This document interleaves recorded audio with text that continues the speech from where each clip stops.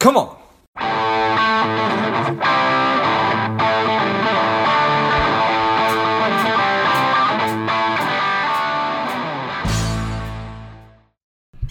Scott, are you ready? George, I am ready. I like it. I'm ready. The people are ready. Let's go. Welcome to Lifeblood Engage. This is George G. Our guest today is Scott Miller. He is the Executive Vice President of Thought Leadership for Franklin Covey. He's a keynote speaker, a #1 best-selling author, a podcast host. He is the creator of Ignite Your Genius Career Coaching and the Mess to Success book series. His most recent book is Master Mentors, 30 Transformative Insights from Our Greatest Minds. Welcome, Scott. George, thank you. Delighted to be here. Thank you for the spotlight. Yeah, excited to have you on. Tell us a little bit about your personal life, some more about your work, and why you do what you do. Well, so I live in Salt Lake City, Utah with my wife Stephanie and our 3 young sons that are 7, 9, and 11. So if you happen to hear or see a flyby, that's pretty common these days. They're around this morning. Like you said, I'm a 25-year associate with the Franklin Covey Company. I host what is now the world's largest weekly leadership podcast. I write a column for Inc. magazine every week. I'm writing and speaking frequently. I host a book club on bookclub.com. Most of my time is spent corralling these 3 young men and trying to turn them into gentlemen in an otherwise not so gentlemanly world. Well, I appreciate that. So 11, 9, and 7 working to create gentlemen and create leaders out of them. Is it harder, do you think, to create leaders out of your own kids or strangers, Scott?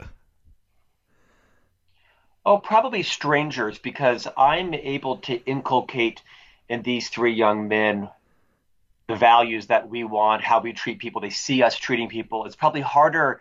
It's more challenging in terms of always being the model, right? Dr. Covey, our co-founder, used to say, be a light, not a judge, be a model, not a critic. So with a stranger, you're not always on camera, so to speak. With your children, you're always on camera.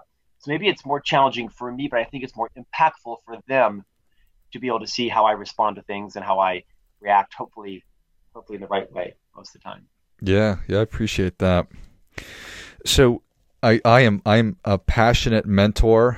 I recognize how important having a positive role model and a positive mentor can help people along the way. What was the motivation for the book? Well, so as I mentioned, like you, I'm privileged to host a large podcast. Ours hits about 7 million people each Tuesday. And like you, I'm honored to interview a wide variety of great guests, celebrities, CEOs, best-selling authors, business titans. And after the first 100 or so episodes, George, I realized there's so much great nuggets. There's so many great insights here, oftentimes shared off camera, right? Before we went on the interview or just when we went off. So I teamed with HarperCollins and wrote this book, Master Mentors, where I picked 30 of our first guests, not the first 30, but 30 of our first 100 guests. And with their permission, wrote a single transformative insight that they shared on or off the podcast. And I expanded on it in a broader book because I think everyone needs a mentor. Everyone should be a mentor. And I define mentorship a bit differently. I don't think you have to formalize it. I think you can, like me, have many mentors you've never met before. I have lots of mentors who don't even know I'm alive. I follow their podcast or I read their books. I hear them speak on stages and I absorb their information voraciously and try to apply it into my life. So I wanted this book to provide access to these 30 people from all different walks of life to help transform people's own lives perhaps differently by mentoring them through hopefully what is a funny, swift, and easy read. Nice. I appreciate that. I think that's a cool idea, that just because I may never meet this person and perhaps this person's not even alive or maybe they weren't even a real person ever, that it doesn't mean that I can't take extremely important lessons and apply those in my life. So tell me a little bit about when I open the book, I'm obviously going to be hearing stories about these people, but what are you hoping it does? Is it like a recipe? Yeah. Is it a playbook?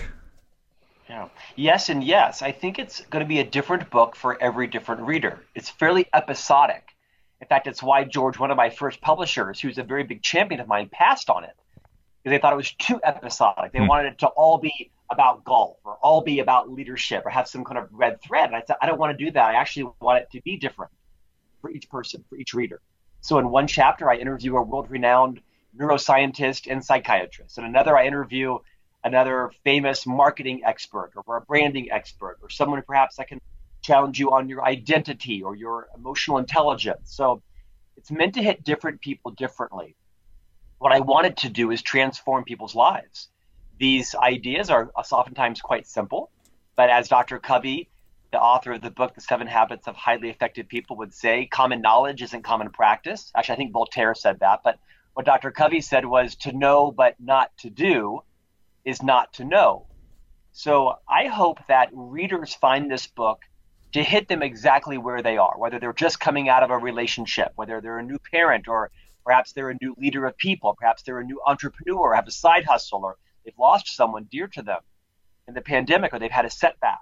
Perhaps they're gearing up for a leap forward. This book is going to, I think, change your mindset, change your skill set, and help you develop a new tool set to take on the new world that we're living in post-pandemic. Yeah, well, I appreciate that. I think it sounds great when you reflect back on getting turned down by the first company you brought it to. What sort of do you feel about that or think about that? I bruise hard, but I heal fast, like really fast. And so I don't see rejection kind of isn't even a thing I associate with. I just move on. Like, you're lost. I'm kind of one of those just barely arrogant enough guys to say, well, you're lost. I mean, you'll regret that because this is going to be chicken soup for the soul. The fact of the matter is I'm writing 10 volumes. So volume 2 comes out next year, 2022, with 30 new people. And I'm now writing volume 3. So they're going to miss out on a 10-volume series that's going to be externally successful. So I do like the phrase, sometimes a disappointment turns into an appointment. So immediately when I face something that is challenging to me, I pivot to say, okay, so that's not going to happen. Now what? That's not going to happen. What do I do with these extra 500 hours that I have with my time because I didn't get this TV program or this radio program? I don't tend to see failure as anything in my life. I see challenge as opportunity. Okay, that's not going to happen. So now what? And I pivot, sometimes too fast, but generally very fast. Challenge as opportunity, and then when things don't go the way that you wanted necessarily, it's an opportunity to turn it into something that you do want. Daily, right? I mean, it happens multiple times a day. Especially, I find the more I want something, the less likely it is to happen. Now, I'm pretty in control of my life, but one of my early leaders at the Franklin Covey Company taught me the harder you hold on to metaphorically in your fist, the tighter you crush a little bird. Not literally, but metaphorically, the more you're going to crush it, the more you open it and release it, it may fly, but it also may come back to you. So if I'm trying to advocate for something to happen, whether it be on my behalf or even on someone else's behalf, I've learned to try to insist a little less, to market it a little bit less. I pull back a little bit. I have to know when to play big and when to play small, right? And when to use all my chits and when to hold back a little bit so I don't seem too anxious or too eager. Because sometimes it isn't the right decision. I think it's right for me. And in fact, someone else saves me from myself. That's a great mentor, is someone that can see ahead of you a little bit and say, you know what, I'm not sure this is the right thing for you. Let's ask some more questions and talk about it. That is letting things come to me, Scott. That's something that when I would hear that, I'm like, no, I run through walls. I am doer of things, So that's so hard for me. And if I'm being honest, it's still something that it's not the easiest thing. I think it sort of, I don't know if it goes against my nature, but it certainly goes against the first 40 years of my life, give or take. I can completely relate. We share that personality trait. I'm a very productive, active person. I get things done. If I want it, I go and I get it. I don't take it from you. I just go build it, right? I love turning nothing into something. And as I have matured and perhaps aged, I'm older than you, I have realized that just because you want something doesn't mean you should have it or it's the right timing for you. Or sometimes there is value in waiting or even in deprivation to really get clear on, is that the right thing for me? Is there perhaps something better for me? Not so much a thing, but an opportunity, a relationship, a partnership, an alliance, a client.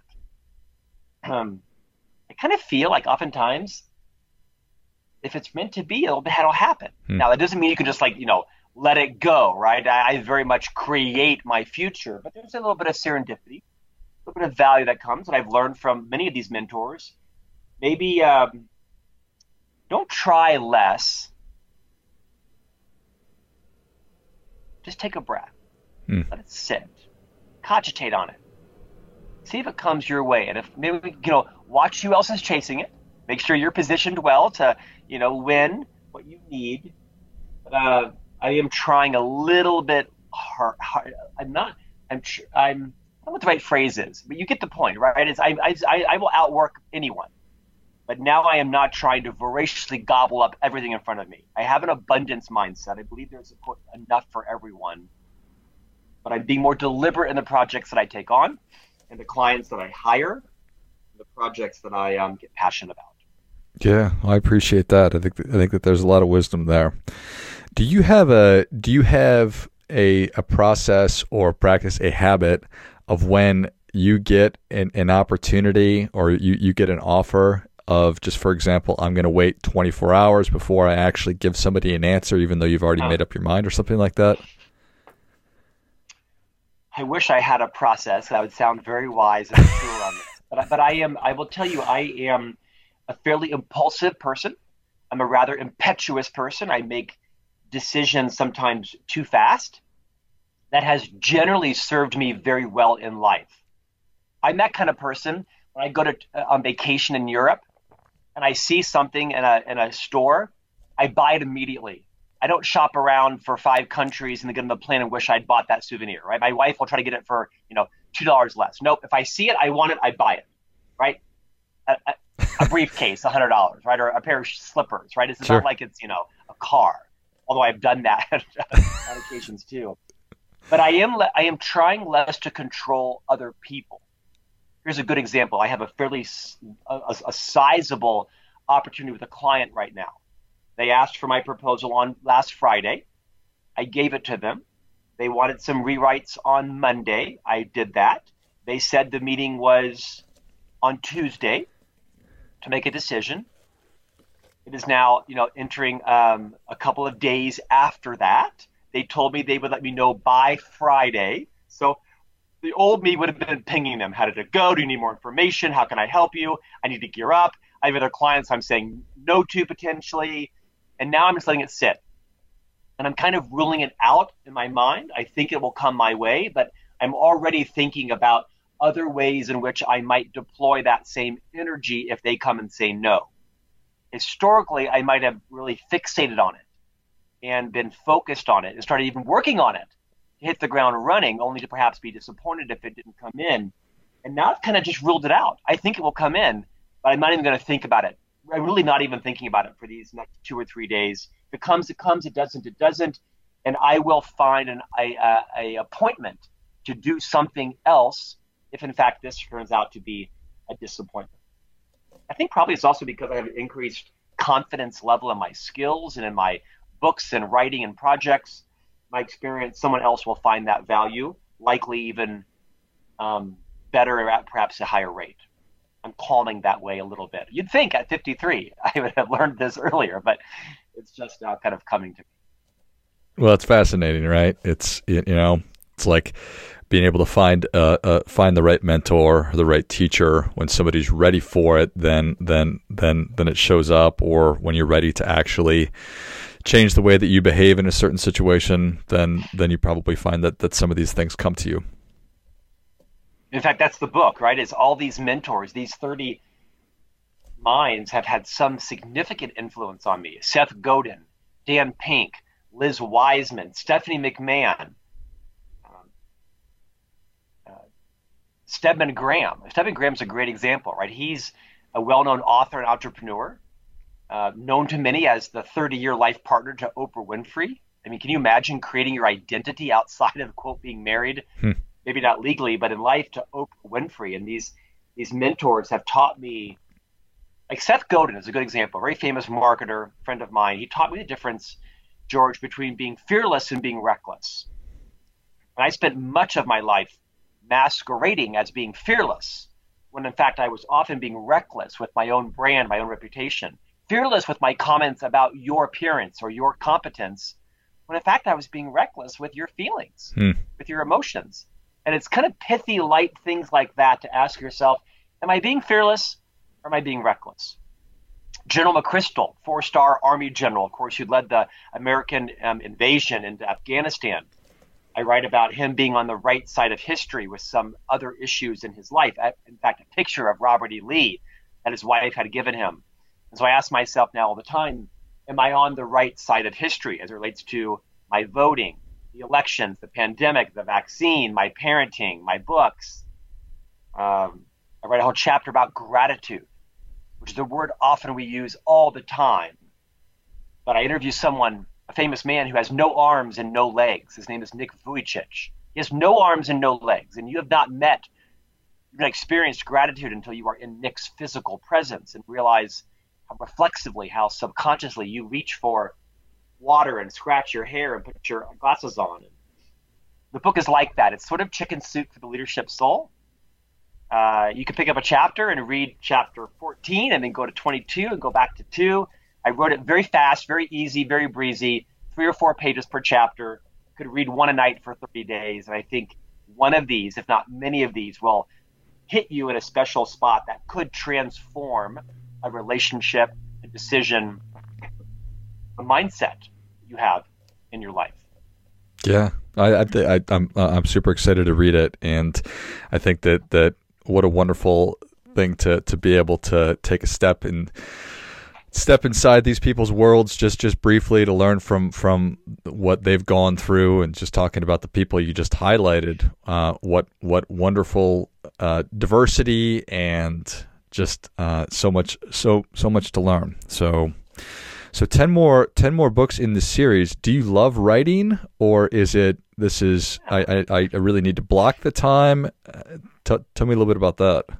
I don't love writing, but I don't dislike it. I have 25 years at the Franklin Covey Company, 4 years at the Walt Disney Company before that. So now a 30-year career where I spent a lot of time writing corporate communications, right? Press releases and web copy and all kinds of business correspondence for annual reports. So I've been writing my entire life, more kind of corporate writing, business writing.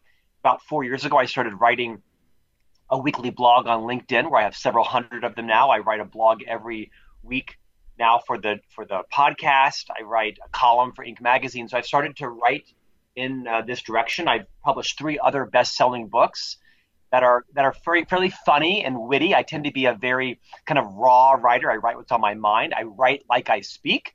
Not everyone does that, for good or bad. I do block time every morning when I'm writing a book. I write from 4 to 5 a.m. every day, 7 days a week until the book is done. That's when I write. And it takes a lot of discipline. But then I usually can write about a chapter in about 90 minutes. I usually get it metaphorically, to use a football term, to about the 5-yard line.